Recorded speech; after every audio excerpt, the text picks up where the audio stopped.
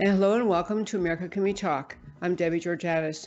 On today's show, I want to talk about something. It's kind of like about mental mesmerism, but our topics for today are the Kari Lake lawsuit, Twitter files self-censoring, fifth generation warfare, invisible but deadly, DeSantis Lake in 28, or maybe even Lake DeSantis, and signs that the culture is crazy. And of course, I'll tell you why these stories matter to you. Stay tuned. On America Can We Talk, I talk about election integrity, border security, healthcare freedom, race relations, energy and tax policy, education policy, free speech and assembly, freedom of religion, and all other issues that touch on the God-given right of every American to life, liberty, and the pursuit of their version of happiness. Stay tuned.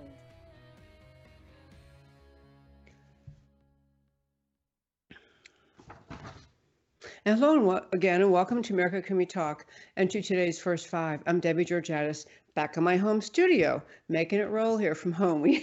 We built this studio. We moved a little bit out of Dallas and built this studio at home, and I really want to express my gratitude and appreciation for the hard work and patience of the Real News PR team and Real News Communication Network that helped put the studio in and that help us do the show remotely, because it's a bit of a drive down to Dallas. So fun to do it from home. Okay, so for today, I started talking about the Kari Lake lawsuit, and I am going to talk about that in just a moment in the First Five. But I first want to play no, I think I'll wait for the clip. I want to play a clip in the show that is from Star Wars, one of the best series ever. Love Star Wars, and love many of the, honestly, kind of deeply spiritual is a good word, messages, or just kind of truths of life messages that come right from Star Wars. But I'm going to start with the Kari Lake lawsuit. As you know, Kari Lake ran for governor in Arizona, and they claimed on election day that she lost. And so there was a hearing today, and it was actually online. You could listen to it on Restream. So I tuned in to listen to the hearing, and this is a hearing that's being was called by the judge, and the case essentially is Kari Lake is challenging the legitimacy, obviously, of the gubernatorial election in Arizona, and she's laying out, I mean, brilliantly argued, lengthy. I mean, I haven't read every bit of the pleadings, but I've read a lot. She's laying out arguments, facts, and data, and she wants to get to the point of discovery, meaning the point to present evidence, present experts who can talk about what she has uncovered. So that's what she's trying to do, to challenge the legitimacy of the election. And the other side, of course, wants to throw this case out. The first point I want to make is just about the strength of the lawsuit. And I believe we linked on our, I don't know if we linked on our website today, but we will link. There was a great piece, and many great pieces have been put out for people who don't want to read the entire complaint. They can just read a summary. There was a great piece put out by Seth Keshel, a friend of this show, met on many times, and he just called it A Comprehensive Guide to Kari Lake's Lawsuit. And the reason I want to do this, I'm not going to read a lengthy thing, but I want to make this point to start with. If you enter in Google, which you shouldn't use, but if you search on Google or any of the mainstream search engines and put in Kari Lake lawsuit, the entire, not just first page, but pages and reams of links come up first that all describe Kari Lake as her failed campaign, and this lawsuit as her, sour grapes is even too nice a word. They mock, they ridicule her, they talk about her like she's just unable to deal with reality, that there is an absolute myth underlying everything she's saying, that there's absolutely no evidence of election fraud. Many people have said this. This is this has been a myth that was busted a long time ago, and that they make her look like just a not just angry or, kind of sour grapes, but really out of touch with reality. Kari Lake, election denier, can't deal with reality. And the truth is, this is a very substantive lawsuit. It's a very serious, substantive lawsuit. And stepping back from the particulars of this one, in our country, if you polled basically everyone who participates in elections, I mean, voters on both sides of the aisle, everyone in the middle, they would say, of course, election integrity, truth and confidence in the outcome of elections, that they're fair and honest, is a high priority. No one says, I don't care if our elections are rife with fraud, except the people who commit the fraud. They're great with it, but nobody else says that. And so in this country, you would want to have a a case in which there were so many egregious actions taken at the hands of officials who are against Trump and against Kari Lake and against and in favor of the George Soros supported Democrat who is now claiming to be or has been announced to be the winner of this election. You would want this lawsuit to go forward, but you can barely find a commentator on the mainstream sources who will even acknowledge the depth and clarity of this lawsuit. And so my first point is, if you search on Google then or any other place, you will discover that there is a just hysterical effort underway to undermine her, to describe her as foolish, idiotic, out of touch, blah, blah, blah. So I'm going to just tell you some of the highlights of this lawsuit. It's number one, it's 70 pages, meaning it is full of depth and substance. And she's calling for discovery. She wants discovery made. Number of illegal votes. They can already determine illegal votes cast in Arizona's general election in November is 17 far exceeds the 17,117 vote margin between Kari Lake and the Democrat candidate who also got to run her own election, Secretary of State Katie Hobbs. So they have illegally cast votes exceeding the difference and the vote difference. I mean, that itself should mean the judge says, well, that's not a good idea. We got to do a revote and make sure we understand, that we're sure that we don't have people voting who shouldn't have, and their vote should not have been counted. So there's that. There's literally the number of illegal votes cast in Arizona exceeds the 17,000 vote margin. There were now there's also Seth Keshel, who's brilliant at analyzing election data, points out his analysis says it's more like there were 246,628 too many votes cast, meaning when you look at the numbers as Seth Keshel does, looks at trends, we're in the neighborhood of over 200,000 extremely unlikely legitimate votes. They have the legal bullet. Seth Keshel calls it the most lethal legal bullet. Disenfranchisement of obvious Republican voters. Now, what happens in elections around America for a long time is Republicans vote on election day. Generally speaking, Democrats vote early, and everyone involved in running elections knows this. It's, you learn this if you're the first campaign you ever work on. And so Republicans vote on election day, and so you had numerous voting centers in Maricopa County and other counties, but Maricopa being the largest in population, where the electronic machines wouldn't work on election day. Work just fine. Early voting, who knows why? They work fine, but not on election day. So she's pointing this out. In fact, she has one precedent that is Findley versus Sorensen. Errors in a canvass of an election can void the entire election. You had the Secretary of State, Hobbs, then sitting Secretary of State, now governor-elect, running her own election, and now we've discovered she's part of the government cabal that was participating in Twitter's censorship program. Not just about the election outcome and the concern about election fraud, but during the campaign when people, if you're listening to the show and you think I'm on Twitter 18 times a day, and that's hugely consequential. If you never look at Twitter, then you're thinking, what difference does it make? But the truth is, for people who go on Twitter, and there really are a lot of people, and I'm not saying it's actually a very wise decision in some cases, to go on Twitter, find the really substantive, serious posters. If you're on the conservative side, you've got a whole list of them you can go check, see what they're saying. They often link to great articles, new data, new studies, new arguments. It's a great source of developing not just information, but also links to stories. And so the point of this idea that Katie Hobbs was in the middle of the censorship operation that Twitter ran, it's kind of consequential. They go on and talk about how people in the Maricopa County referred to the election day as pure chaos. They actually said that. The election officials running it said it was pure chaos, and yet later said, no, it was the most orderly election we ever had in our entire lives. People who went in and couldn't get their ballot to feed into the counter were told, don't worry, just put your ballot down here in box 3, and later we'll fill it in. Not to worry. So they had, this people refer to that some as electoral improprieties. They had rampant administrative chaos and confusion, lengthy delays at polling sites, ultimately the prevention of qualified voters from having their votes counted. They couldn't wait in line anymore. They didn't want to they don't trust the election officials, and so they didn't want to leave them there. So she's mounted a good lawsuit. I'm not going to go through every single argument she makes, but I've talked to people who've been involved in this as well as what she's written. It was rampant, obvious, and not just, one voting center opened half an hour late. It wasn't like that. It was a serious chaos, including the mixing together of ballots already tabulated with ballots that weren't counted, so you don't know whether all the ballots actually got counted. This is quite consequential. So that's all she's trying to say is, can we have a close look at what she and her lawyers have gathered as evidence that show this election was, leave the word rigged out of it. It was so fraught with misconduct, incompetence, almost seeming intentional failure to have the election machines working in the relevant areas, that the case has astonishing merit. Yet listening in this morning in this oral argument, the judge obviously has lawyers for all the people involved, and it was online. It was not in court. It was online, a Zoom hearing, which is very common now.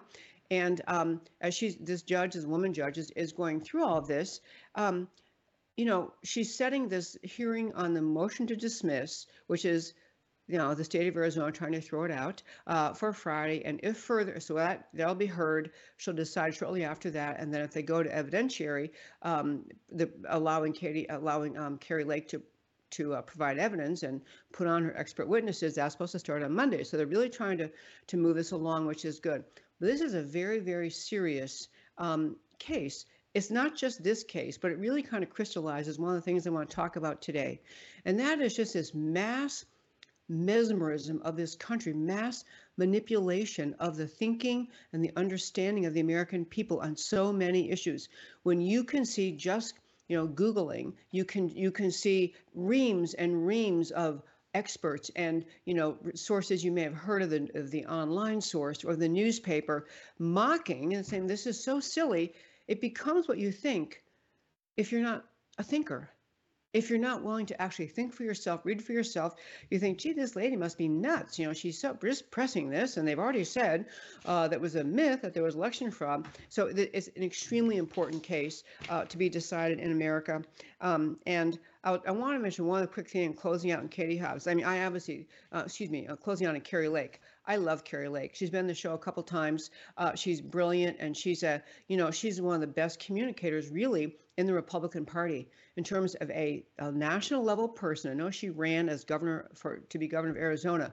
National level thinker, able to think on her feet, speak in an articulate manner, and explain the conservative viewpoint.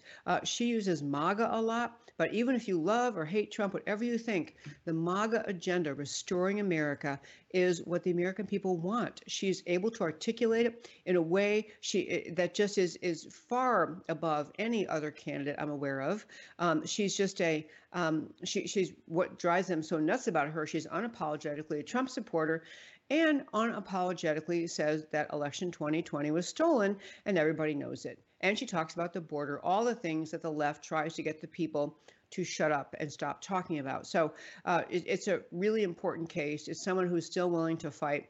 Other people were also the victims of very obvious election fraud or seeming election fraud, and they have conceded. She's standing in the gap. She's standing up for in the fight. I saw she was on Bannon yesterday, the day before, and she made a comment about, we need to hold the Republican elected officials accountable, make them take a stand. Was this a fair election or not? Good question. So anyway, that's Kari Lake's lawsuit. Last point I'll make about really quickly. You may have read that her lawyers were sanctioned about a different lawsuit. I want to be clear with you. Number one, how different what that different lawsuit was. Number two, how absurd this sanctioning is and what it really says about the state of our judiciary. So prior to the election, and I know this I heard this talked about in kind of election integrity circles, this idea that many candidates, if they are concerned about election fraud, which they should have been, that they should file a complaint prior to the election and ask a judge to rule that only paper ballots can be used. And in her case, in Kari Lake's case, her lawyers filed this case, this complaint, asking the Arizona judge to rule that that only paper ballots and paper tabulation could be used in the two largest counties, Maricopa, and I think the other one's Yuma, but whatever it is, the two, or maybe it's Pima, but the two largest counties, but Maricopa being the main one. Her basic thing was, we have great concern about electronic election fraud, and we'd asked for an order that only paper ballots be used. So the judge dismissed it. He said, that's ridiculous. We're not going to order them to go to paper ballots at this point. So the judge dismissed it, which I think was a mistake, but he did. But then afterward, at the request of the state of Arizona, they went back to the judge and said, actually, you should sanction her lawyers for even filing this lawsuit. I mean, who are they to interfere and say we can't do fair elections? Who are they to say this? And the judge thought about it and actually did it. He imposed sanctions, which means fines, penalties on her lawyers after the election, based on the litigation she filed before the election, saying, please, can we have paper ballots because they're more reliable? And the judge went along with the state of Arizona motion to impose sanctions on Kari Lake's lawyers. It was so breathtaking. He did this after the complete chaos caused by the electronic machines in Maricopa County, exactly what she was saying in her complaint. And I want to say this about that judge. I don't know that judge, and I don't know a lot of the judges who've been involved in all of this, but I will say it's a really important factor to keep in mind, because this is, like I was talking about yesterday in my first five, the people in this country, the people are getting a rising sense of anger because no one will listen to them. I mean, election fraud evidence, if you haven't listened to this show, there are many, many shows we've had on. You can go to our website, americacanwetalk.org, and go back and find all the interviews we've done just with Dr. Douglas Frank, just with Seth Keshel, and others, and many, many indicia and data we've covered in this show about election fraud. And yet this judge goes along with Arizona after seeing that what the relief she asked for, which is paper ballots, would have prevented all of the chaos on election day, and he still sanctioned her lawyers. And, you can't, I hope that ultimately gets reversed, but it really says about this judge one of two things, and neither of them are very nice. It either says that he is so ignorant, so unaware, doesn't know what time it is in America, doesn't understand the perpetual fraud, election fraud ongoing, either doesn't understand it, or he does and he doesn't care. There's no good read about this judge based on what he did. He either is actually ignorant and really shouldn't be a judge, or he does know and he's fine with it. Maybe he's even complicit, who knows? All I know is there's no basis for a judge to sanction her lawyers over the fact that she filed that case. And that, my very fine friends, is today's First Five. Okay, so I want to hit a couple of things. I want to talk about the Twitter files. Again, these are the files that are now becoming publicly available because Elon Musk bought Twitter and is uncovering a lot of what Twitter censored.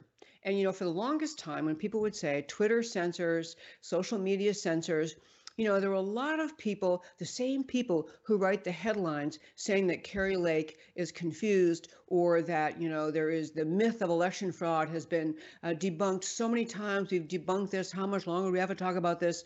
Those same type of people who talk about that with election fraud, they also talk about that, about censoring by the social media companies. So Elon Musk has been releasing the Twitter files. That's I think his term, maybe it was Trump's term, but anyway, the Twitter files. And so he's showing evidence of all of the repression of free speech that's occurred at the hands of Twitter officials. And he's showing, which is even more bothersome, he's showing that there was ongoing communication between federal government officials, your government, our government, federal government officials with the social media giants, including Twitter, essentially participating and orchestrating the censoring. I mean, if you ever want should be a textbook case of First Amendment violation, interference with free speech, the government doing that is that. So I want to hit a couple quick points. These are, by the way, you can read them. You can read the Twitter files. They're on Twitter, being released on Twitter by Matt Taibbi. Tiabbi. He's on Twitter releasing them all. Also, Barry Weiss is a Washington Post left-wing journalist who is allegedly participating in releasing these. A little concerned about what she would choose to release, but anyway, she's got a website up. But I want to mention 3 points about the Twitter files. They're fun to read. I can't read them all to you. I'll make 3 quick points. One is Kash Patel, who's just a high integrity guy. He's the former House Intelligence Committee lead investigator, Kash Patel. He's pointing out that in these Twitter file releases, which everyone's glad to see, of course, but in these releases, you are not seeing, as you should be able to, were everything really being released, you're not seeing the communications between the FBI, the DOJ, whoever else in the federal government was participating in this censoring conspiracy against the American people. I mean, even when Twitter's releasing things, even when Elon Musk is releasing things, you're not seeing what the communication was from the FBI and other federal officials. And maybe, there's a goal to protect those officials and their identities, not have them exposed. I don't know what the reason would be, but it's not healthy. It's not good. The idea that you would have, this kind of censoring by the people who are claiming to expose censoring, but they're censoring. So Twitter's censoring itself, absolutely true. And it's a great point he's making. There are things I will share with you, though, that are one other big thing on that story about Twitter files before I get to something really about the particular guy at Twitter, the censorer-in-chief, Yoel Roth. But Barry Weiss, who is a total leftist, she has a website up, and she's purporting to share the Twitter files and, claiming she stands above parties, she's standing for what's right, blah, blah.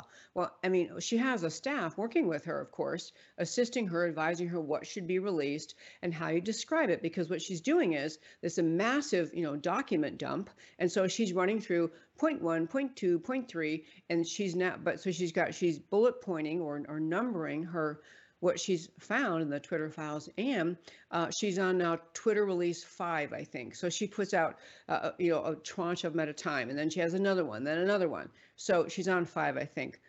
But one of the lead people helping her is no one less than, and I feel like I should do a drum roll or something, Bill Barr. Bill Barr, the former Attorney General, the guy who claimed over and over there's absolutely no basis, outcome changing election fraud, no way it happened. Appointed by Trump and obviously despises Trump, has said all sorts of pretty nasty things about Trump. That guy is part of Barry Weiss's effort, which should give you great pause in assuming that you're getting everything from what Barry Weiss is putting up in her it's not a Substack. It's just, I know it is a Substack. It's Barry Weiss's Substack. Anyway, quick thing about this document dump that's very interesting, things you see, not just because they constitute flat out acknowledgement that they were censoring conservatives, censoring people who supported Donald Trump, and they get around to the Twitter 5 file release. Is where they're actually coming to the conclusion they're just going to shut Trump down. He's a standard of his own. They don't like him, so they're going to shut him down. But earlier in one of these Twitter releases, in the third batch, a bunch of things that came out that were really interesting because they show attitude. They show snark and attitude. So this guy who's, head of truth and safety or trust and safety, the internal censor board, which was trust and safety or something like that. And he ran it. Yoel Roth ran that. And some of the things he has that have now come out that are in the Twitter dumps that are really kind of amazing. So Yoel Roth, and basically he's joking about the company's collusion with government intelligence agencies. Like, it's funny that Twitter is colluding with our government to silence free speech about the presidential election. So there's a little internal thing. Your company may have it, and people called Slack. And it's just an internal communication system. And so businesses use Slack. So instead of getting up and walking down the hall and say, hey, Bob, can you review this contract? You don't have to send an email or you don't have to text them. You can just use this internal communication called Slack. So Slack was used inside Twitter. So the Slack communications, simply mind-blowing. So after January 6th, internal Slacks show that Twitter executives were getting a kick out of intensified relationships with the federal agencies. This is Tayabi. This is the guy, Matt Tayabi, who's doing the main release of these things, publishing internal Slack messages that show that Roth lamented a lack of generic enough calendar descriptions for concealing his very interesting meeting partners. He's even conscious on Slack. Yoel Roth, the censor-in-chief inside Twitter, he's a little worried about what he puts in even a Slack message to somebody else. So they think they're so cute and funny. I'm a big believer in calendar transparency, Roth said in one message, but I reached a certain point where my meetings became ... very interesting.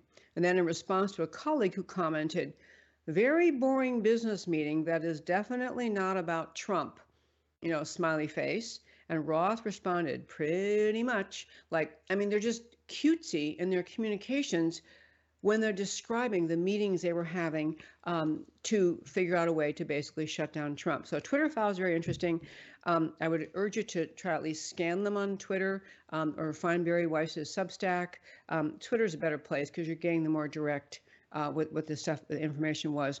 But interestingly enough, this ex-Twitter censor, Yoel Roth, he and his husband or boyfriend, he's gay and he lives with, I guess not his husband's boyfriend, but they live together in some mansion in San Francisco, and they were forced to flee recently because they say they were fleeing because of concerns about their own safety. And the reason they were concerned about their own safety was that Elon Musk published portions of what this Yoel Roth wrote in his thesis, his doctoral thesis, where he was he's got a PhD of all things, his PhD thesis that mentioned how under 18-year-olds ought to be able to access the gay hookup app, Grindr, or some similar one.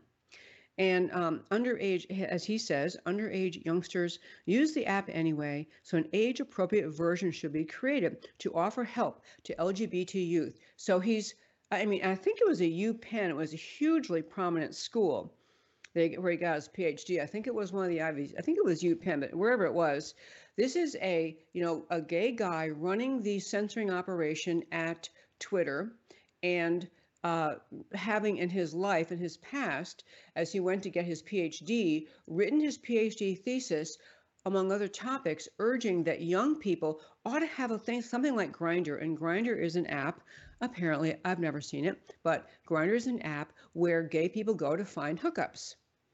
So he's trying to help gay youth find a way to find gay hookups, and he's saying what's so bad about the fact that they're on Grindr, they use it anyway, or maybe make a different one. So I think people decided he was a little unsavory. He had other extremely colorful things he wrote, and people didn't like it. And so anyway, he's had to flee his home. I am not in favor of hunting someone down like him and engaging in that kind of threats, which apparently, I don't know if they really occurred.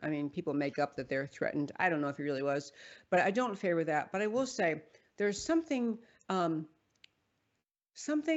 symbolic about a guy whose views are so far out of mainstream that he's really hoping that youthful teenager LGBT people can have their own Grindr-like account. That's what he thought was not only an opinion he held, worthy of writing about in his thesis, his PhD thesis, and he seemed like a good, reasonable, balanced guy that Twitter would hire to head up the entire Truth and Safety Commission or committee within Twitter. The place was just in many ways, the place is just I don't even know what to call it, a pit, and the guy obviously does not have mainstream views. I would assume he has fairly left-wing views regarding the rights of, Christians to say what they think about marriage, to say what they think the Bible says about marriage.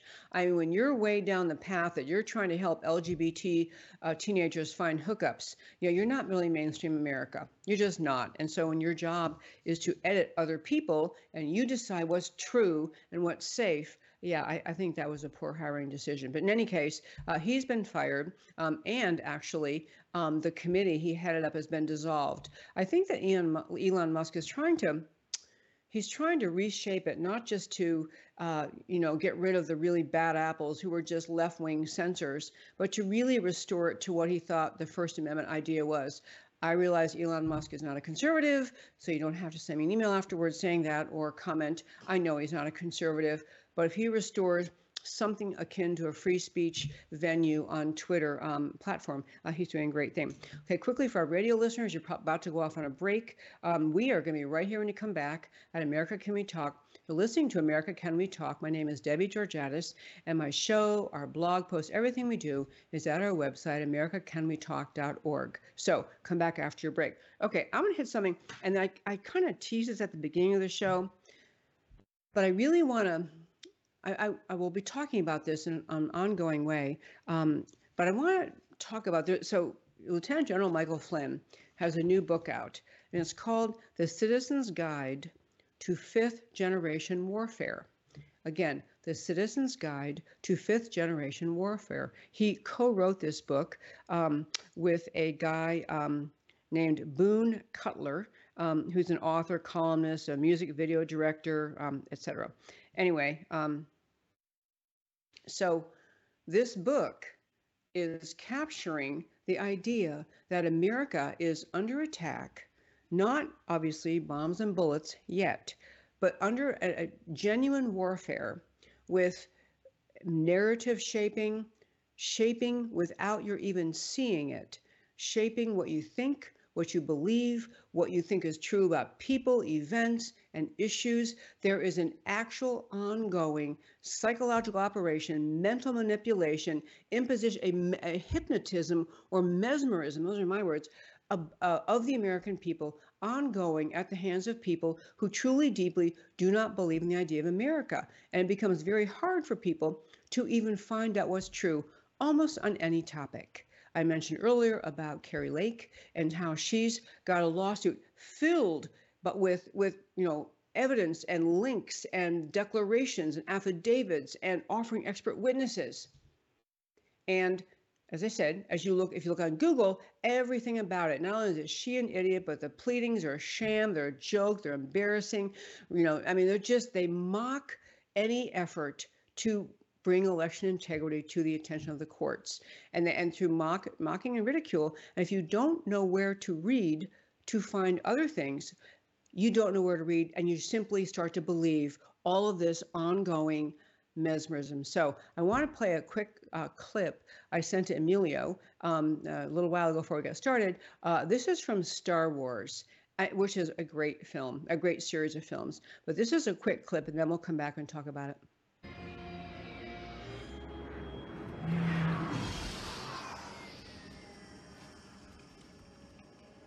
How long have you had these droids? About 3 or 4 seasons. They're up for sale if you want them.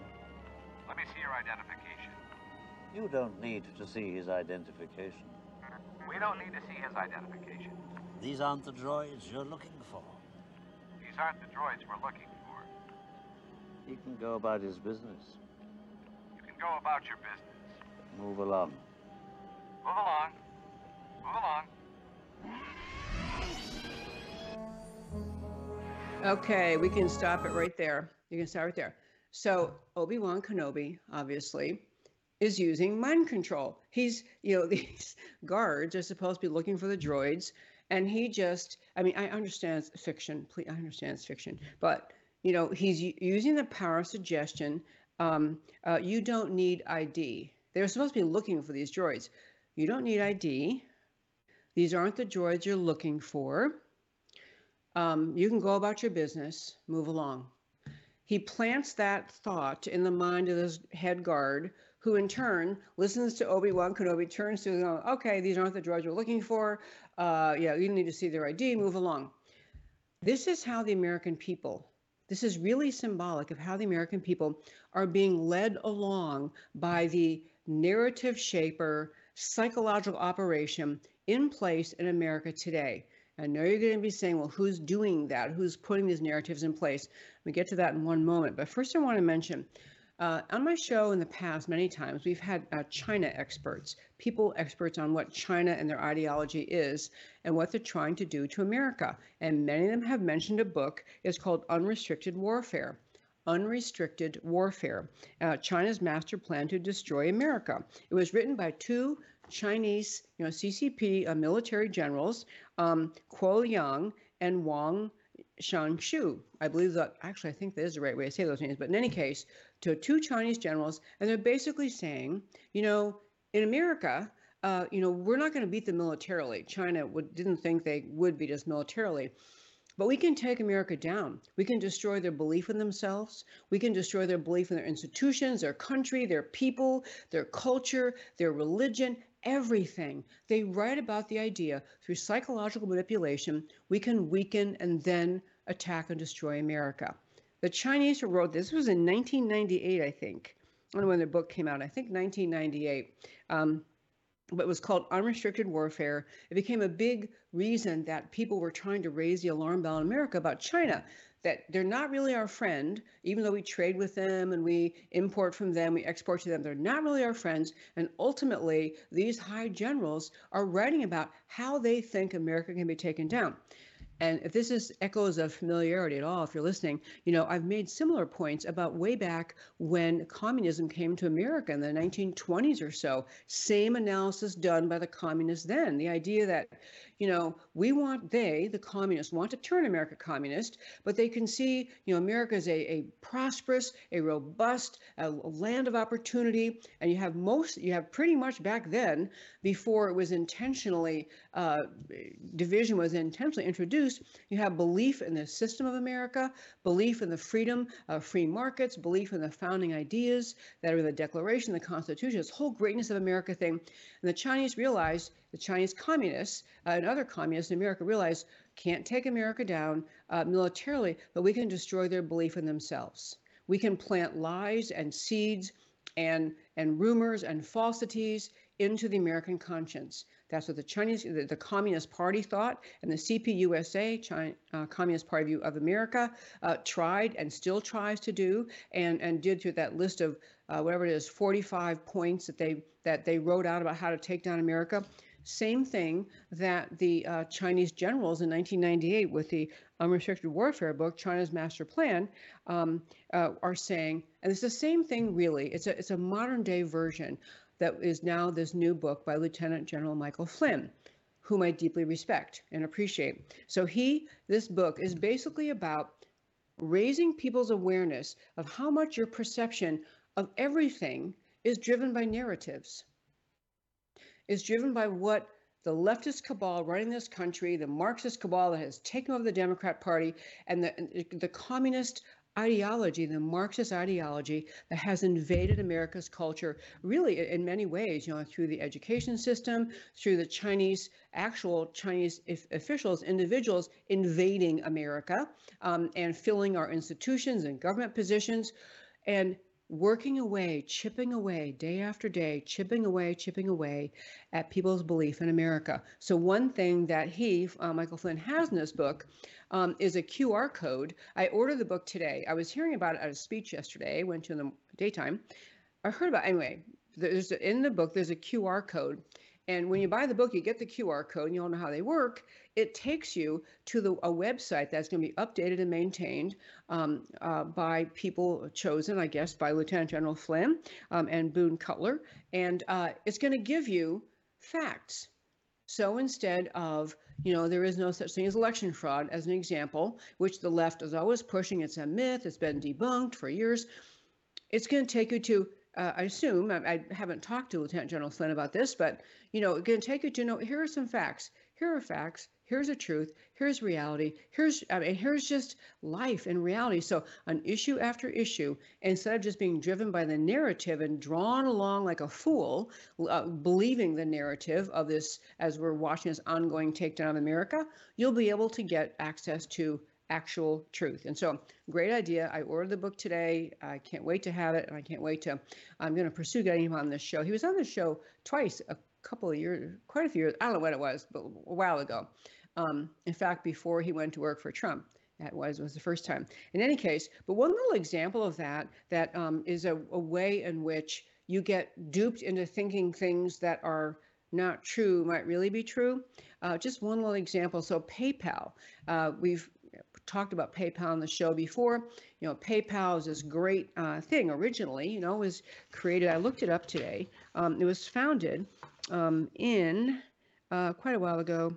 Okay, I'm not finding it quickly, but anyway, it was founded with the idea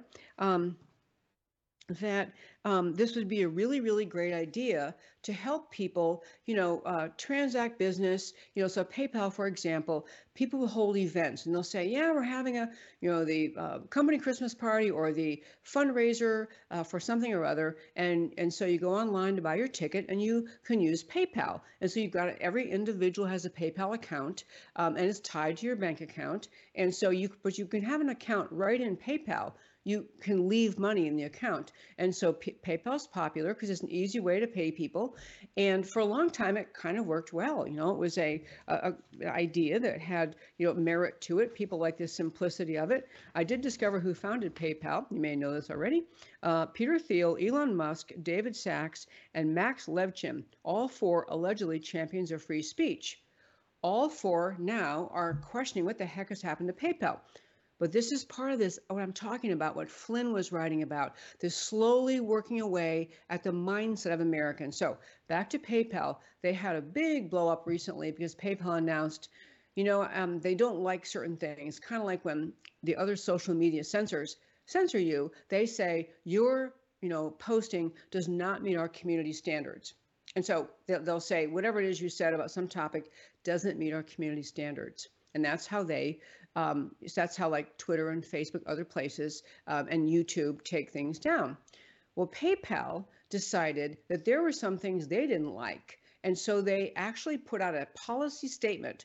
It's been retracted, but they put a policy statement saying, if we find that you're using your account in a way that we believe the causes you support, the effort you're trying to do for fundraising, something you're doing violates PayPal's community standards, we may seize up to $2,500 of your money. They actually said that. And so, of course, people don't like that too much. And there was a huge blowback because this is not them just canceling your account. Them is saying, we might just keep your money. And so they had to back off from that. And they issued some silly statement about, it was kind of, a clerical error. I mean, that wasn't the right words, but it was just trying to back off and not be accountable for what they actually had said. So PayPal now is engaged in this practice of doing things like, and I've known of events, not any of my events, but I've known of events where this occurs where they'll have sold tickets. It's a fundraiser for a conservative cause. They'll sell tickets. People use PayPal. So they've got the tickets. People are securing the tickets via PayPal, and PayPal decides the event violates our community standards. So they will cancel their involvement in the event in the middle of it.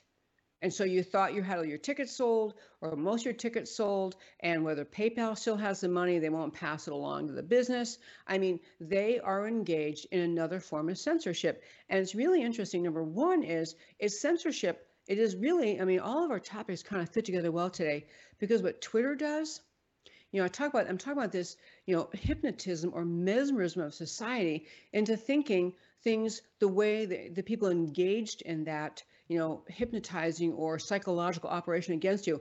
They decide how you should think, and that's how you should think. And that's how everyone must think, and no one else can think differently. So that is why Twitter, they feel not just they are censoring and picking sides, they feel they're right.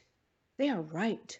What they are saying, what they're censoring is right, and everyone else who disagrees with them is wrong and must be silenced. They actually believe this. The Twitter censors do, other social media censors do, and PayPal's getting online with that. And it's the concept that the great psychological operation happening, taking down America, is these people get on board. They go, well, I don't know why I believe it, but now I firmly think, XYZ, something they never thought before. Something that has no connection to reality, but they've been taught this is what you're supposed to think. It is that mesmerism, just like our friend Obi-Wan Kenobi. These are not the droids you're looking for. You don't want to be thinking this. No one is supposed to think this. Or Kari Lake is, full of it. Kari Lake is pushing debunked conspiracy theories. You hear that often enough, you read it often enough, and it becomes what you think, and you feel righteous standing up for that lie that has been planted in your thinking. And the left is doing this on issue after issue after issue as part of the long, broad taking down America, including the ideas like PayPal, because I'm going to guess that PayPal officials, they actually think they're doing a good thing. They're doing a right thing. We shouldn't let a company have a business like this. We're not allowed to have that. They can't be, raising money for blah, blah, blah, because that goes against our beliefs in some other issue. It's a censoring of speech prompted by the mental manipulation of the psychological operation that the Chinese talked about in their book, in the 1998 book by the Chinese generals, and back to even what the communists in America thought. We're just going to permeate society with what we want them to think. And we're going to begin the tactic. It's a Saul Alinsky tactic. Begin the tactic of attacking anyone who doesn't agree with us and paint them as lunatic and crazy.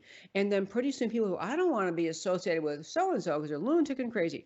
Anyway, I'm going to turn to two other topics quickly. DeSantis, and I call it DeSantis Lake in 28. Has a good ring to it, rhyme to it. But before we get there, I want to quickly remind people that this show, America Can We Talk, is completely listener supported. I do not have commercials interrupting us. It's completely listener supported. So one way you can help, and actually this is Christmas time, you can buy Christmas gifts for your relatives by doing what I'm about to suggest, and that is to go to mypillow.com.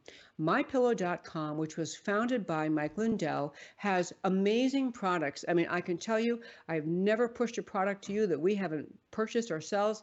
My husband and I have the pillows, the slippers, the robes, the sheets, the bath towels, mattress covers. It's just a great catalog of and an online website of wonderful products. So I want to urge you to support this show. Go to mypillow.com, buy one of everything. Okay, don't buy one of everything, but buy everything you like. Make your Christmas gifts. Pick things there that you actually will like. I can promise you high quality, and they will mail it to you, deliver it to you at home. You don't even have to leave your home. And when you go there, they already have good prices, but when you're checking out, there's a promo code entry, and enter the promo code Debbie G, DEBBIEG. DEBBIEG, Debbie G. Enter the promo code. You get up to 66% off on everything you order, and I get a small payment for it. And all of us are happy because you have great products. You've accomplished some Christmas shopping or other shopping, birthday shopping, and never had to leave home. You get great products right to your home, and you get a great price, and you're supporting my show. I would love if you would do that. So I urge you to consider doing that. And soon and often, go to My Pillow, see if you need anything, order it there, put in Debbie G. Can help the show so very much. Okay, I'm going to go back to, I know we don't have a ton of time. I do want to hit two quick topics. One is, I call it DeSantis Lake in 28, or maybe Lake DeSantis. So there's a big push right now. And I did the sequence of these topics today in the show on purpose. There's a big push. There's polling out now showing that, DeSantis is beating Trump, and people are preferring DeSantis over Trump, and polling showing that DeSantis would even beat Biden. That is what the polling is now saying. So it's being pushed and hyped. This would be great because DeSantis, he won his election in double digits in Florida. He's just in everything great. And I really want to warn you about that. I want to warn you and urge you to think about a few things. Number one, if you don't know it, in 2020, President Trump won. The MAGA agenda won. And I'm telling you, everybody knows it, except the people who just stick their fingers in their ears and say, I don't want to know it, I don't want to hear it. But the people who just want to repeat the mantra, there was no outcome changing election fraud. But everyone paying attention to the mounting data understands this. So Trump won in 2020. And in 2022, the midterms, there was a red wave, a much bigger red wave than was reported. So what I'm getting at is there are election manipulators who will drive the outcome to be exactly what they want it to be.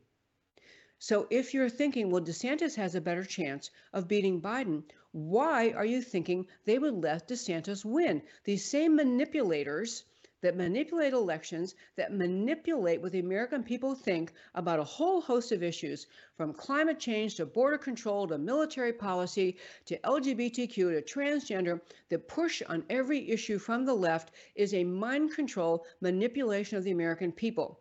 And this is part of it, to convince you to get behind DeSantis, because after all, he can beat Biden. I have to say, I love DeSantis. I am not criticizing him. I think he is a great governor. He's done great things. I don't agree with everything he's done, but I think he's a great governor and someday could be a great president.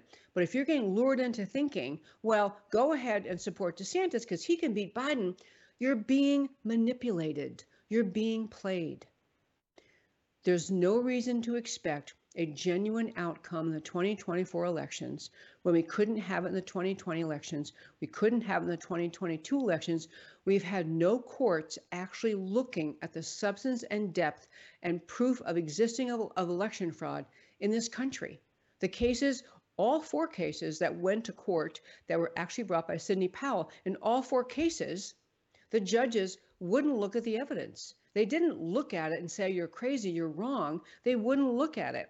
They treat it as, either filed too early, filed too late, some other procedural finding, a lack of standing. They threw out cases without looking at the evidence. No one has looked at that evidence. And if we get to 2024 and we still have no courts looking at the evidence, then there's no reason to think those elections will be fair either. Our effort at this time has to be in pushing more elected officials to understand the depth and scope of election fraud, largely accomplished by the use of mail-in ballots and the electronic manipulation of data in the voter rolls and the use of mail-in ballots to cast votes on behalf of those voters who are in the election rolls but aren't really there. I urge you, if you, that was a very summary way of saying, if you didn't hear the most recent show we had Dr. Douglas Frank on this show a couple weeks ago, I think, go back and look at it on our website because he explains it really well. And some of the data he shows, is so overwhelming. So there's no other answer that you realize, oh my gosh, this is true. We're not solving the problem. It's like telling you, go ahead and get back in your car because we took care of everything. We gave you new brakes and we changed out the windshield wipers and we adjusted the transmission. We didn't replace your brakes and your brakes are shot. They don't work, but go ahead and drive the car. It's that level of stupid. You wouldn't get in the car and start driving if they told you we haven't fixed the brakes. And we can't be treating 2024 as though it's going to be a real election until we fix election fraud, which requires many steps, part of which is what Kari Lake is trying to get at, part of what the people have to do between now and then and pushing legislatures to move to paper ballots, day of voting only, a whole series of things. And we have to have massive, massive canvassing. So being lured into, oh, I know how to get out of this mess with Biden and what a mess he's making of America. We'll support DeSantis. You're being lured. I love DeSantis. I think he will be president someday. I think he is on balance. He'll be president likely someday. But we're taking our eye off the ball if we drop the discussion of election fraud. And again, I'll remind you, this whole effort to try to talk about Trump as kind of a has-been, people are done, they've had enough of him. Please understand, Trump won. Trump, they cannot refute that in 2020, Trump got more votes the second time he ran than he did the first time. Unprecedented. He got more votes as he was trying to head into his second term than he did first term, and that is unprecedented. And he got the largest number of votes that any candidate has had, period. And yet so he's not unpopular. The MAGA agenda is not unpopular. He says things I wish he wouldn't say. He tweets things I wish he wouldn't tweet or puts them out in some other form. But he's got the agenda to save America. Now, I'm going to say, if DeSantis is our candidate, whoever else is, I'll get behind them and I'll push them because I want to have the entire Democrat Marxist Party swept out of power in Washington. I desperately want that. I'll support anyone. But don't get lured into the lie that Trump has become unpopular because this is being driven by the same people who are telling you that everyone loves an insecure border. Nobody wants a secure border. The same people telling you all the lies of the left are true. They're pushing this one too. Trump won because the people wanted his policies and values in 2020. So this DeSantis thing is just it's like a, it's just a fake out for you, a squirrel. They used to say it's just a squirrel. So anyway, last quick thing. We don't have much time left in the show today. By the way, quickly for our radio listeners, first of all, thank you, Brighteon Radio, for carrying the show. Everyone listening at Brighteon Radio or anywhere online, you can always go to our website, americacanwetalk.org. americacanwetalk.org. Everything we talk about is right there. Past shows, you can watch them. You can comment on things. You can look at our blog posts. You can look at why it matters. You can actually, I just went to a big function yesterday, and someone came up and said, numerous people did. They had been at my summit on October 15th, the Women for Freedom, and just said, that was the best summit ever. I wish I could hear every speaker again. I said, you can. Go to our website. If you weren't able to come to our Women for Freedom Summit this year, you can hear all the speeches online at americacanwetalk.org. There are happy pictures pop up right at the homepage. Click on them. A couple links, obvious, takes you right to their speeches, and you can hear all of them, and they were all brilliant. Okay, two last quick things, kind of just cultural talk points, but signs our culture is crazy very quickly. One is, and I do, when I say the culture is crazy, this is again what I'm talking about, like Flynn's trying to talk about, and the Chinese generals are writing about, and the Communist Party of America. The stories I'm about to tell you happened because there is an ongoing effort to undermine America's culture, undermine our belief in ourselves as a country, as unique and extraordinary and special country, undermine the ideas of America's founding as set forth in the Declaration of Independence and the Constitution, undermine the belief in the ideas of America, America's most extraordinary, unique, precious idea for a country ever to bless this earth, ever. And countries around the world have watched us thrive and grow and be the land of opportunity because of those ideas. And those ideas drive the tyrannical people, the leftist who are just driven to control everyone else, drives them to distraction that people believe in America so strongly. So, and the ideas of America, the ideas of individual freedom and rights from God because you were born, and all of us are equal. Those ideas make leftists, the tyrannical mindset, globalists, socialists, communists, Marxists, leftists, insane that people still believe these things. So they push and they push and they push against our culture, resulting in these two quick stories. One was that in the state of Virginia, there was a Virginia Christian group called Family Foundation of Virginia. They're a nonprofit Christian lobbying organization. They had organized a private event at some venue called Metzger Bar and Butchery in Richmond, Virginia, and the company, the store, canceled their event. The butchery shop, I guess it's like a venue, a meeting venue, canceled their event because they said they were denied service over safety concerns. And that means that they had some staff at that restaurant who looked online what the group stands for, which I'm sure is traditional marriage, life. I mean, I don't know what else. They just stand for traditional ideas. And the staffers said they wouldn't serve these people because they don't like their ideas. This is, this cancel culture and steroids. And this is also, though, the loss of the clarity of the owners of this business to say to their employees, you don't get to choose. I don't have to like what you think. I don't have to agree with you. You don't have to agree with them. They don't have to agree with you. But this is America. You have a job. You wait on those people or you're fired. And any adult in America used to know these things. But now we're so pushed around, so afraid of offending. The left has set the narrative, what you must believe. And anyone who says, I might be offended, I might have my feelings hurt, I don't feel safe, we go, okay. And the business kicks out this Christian group, doesn't let them have their meeting there. I hope they get boycotted. Second and similar thing, how our culture has been just kidnapped by lunatics. So there's a guy, Kirk Cameron. Weirdly, we met him before. Anyway, Kirk Cameron, and he has some books. He's an actor and a writer, and he has a book out, a children's book. And it's called As You Grow, and it is Christian themed. So he's trying to bring this to story hours for children. So he's had over 50 libraries in the country tell him he can't come. He can't read this brand new, really sweet children's book at Children's Story Hour because it's Christian themed. Now, mind you, I'm going to guess some of these public libraries, allow drag queen stories, drag queen story hour, allow all sorts of other obvious confused perversion to show up and do their thing at their libraries.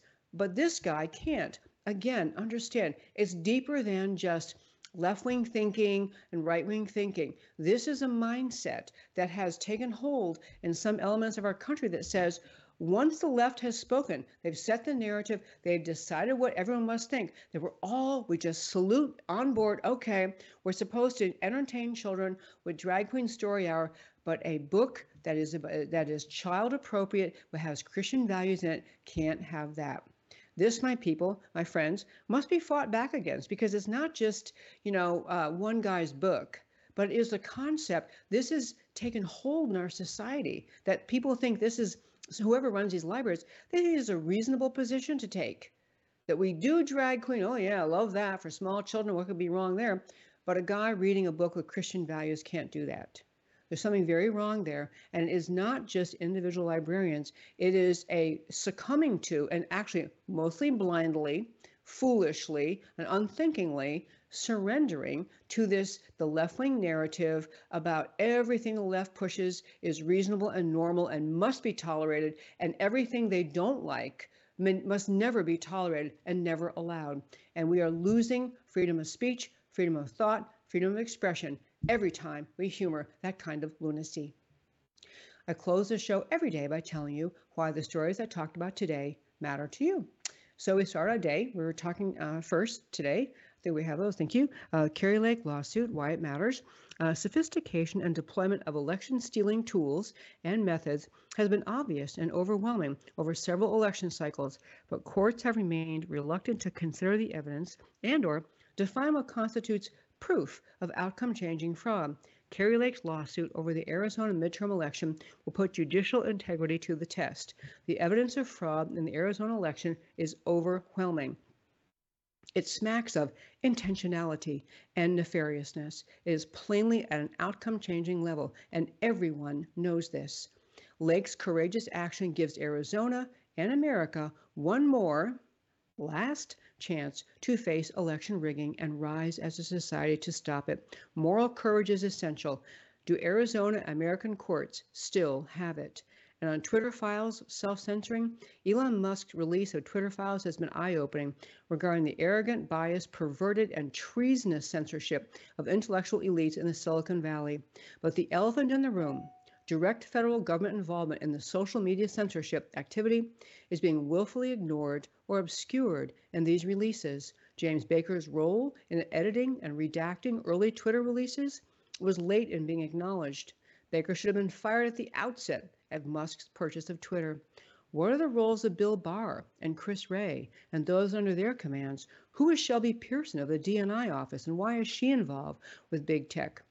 Trust in Musk as a white hat for free speech survival may ultimately depend on whether these obvious omissions are corrected and the full, unedited truth is shared. And on fifth generation warfare, invisible but deadly, Lieutenant General Michael Flynn's new book, The Citizen's Guide to Fifth Generation Warfare, is a must-read. The CCP has long engaged in unrestricted warfare against the USA, intended to destroy America without firing a shot, leaving China in world control. The weapons of this unrestricted CCP warfare: mental manipulation, deceit, demoralization, same as the mission and weapons being used by the left in America today.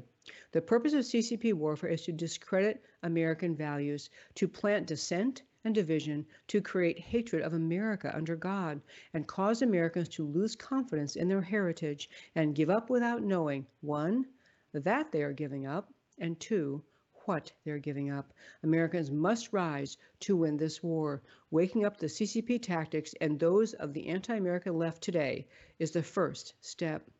And on DeSantis Lake in 28, or Lake DeSantis, push polls are already planting the idea that Trump is old news and discredited, and DeSantis is a shiny new object, unbeatable in 24. Trump won a landslide in 2020, a historic gain in votes for the incumbent. MAGA won a massive red wave in 2022, millions more GOP votes than Democrat votes. And that's actually even the left admits that.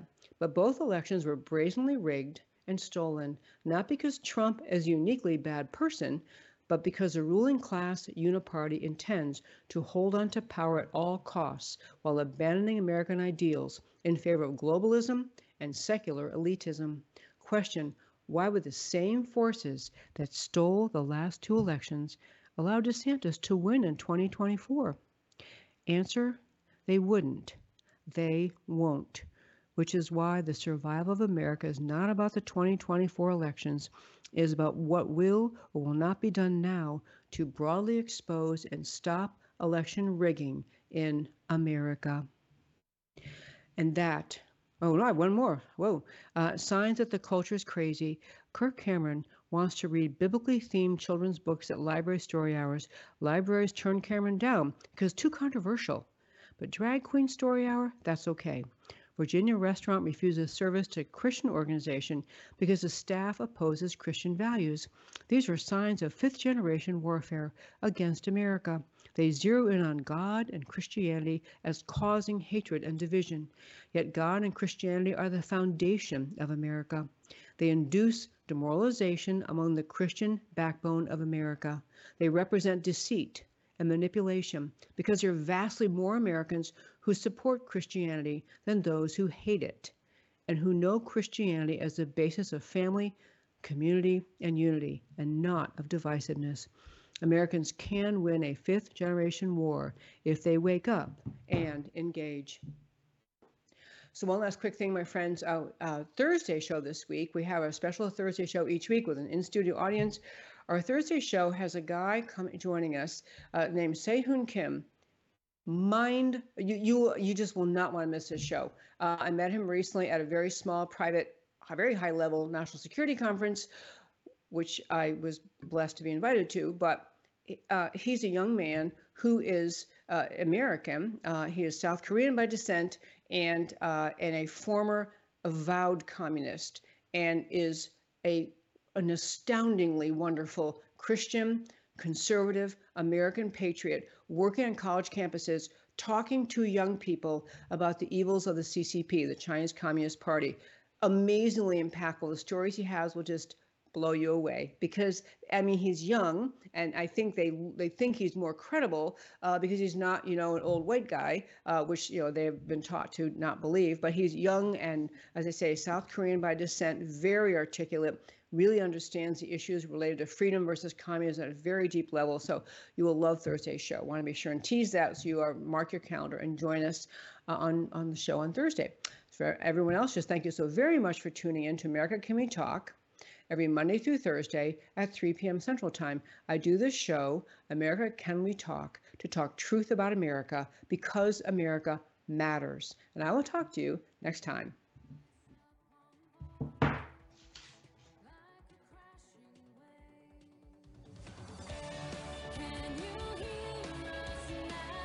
America Can We Talk? Truth about America. Can you hear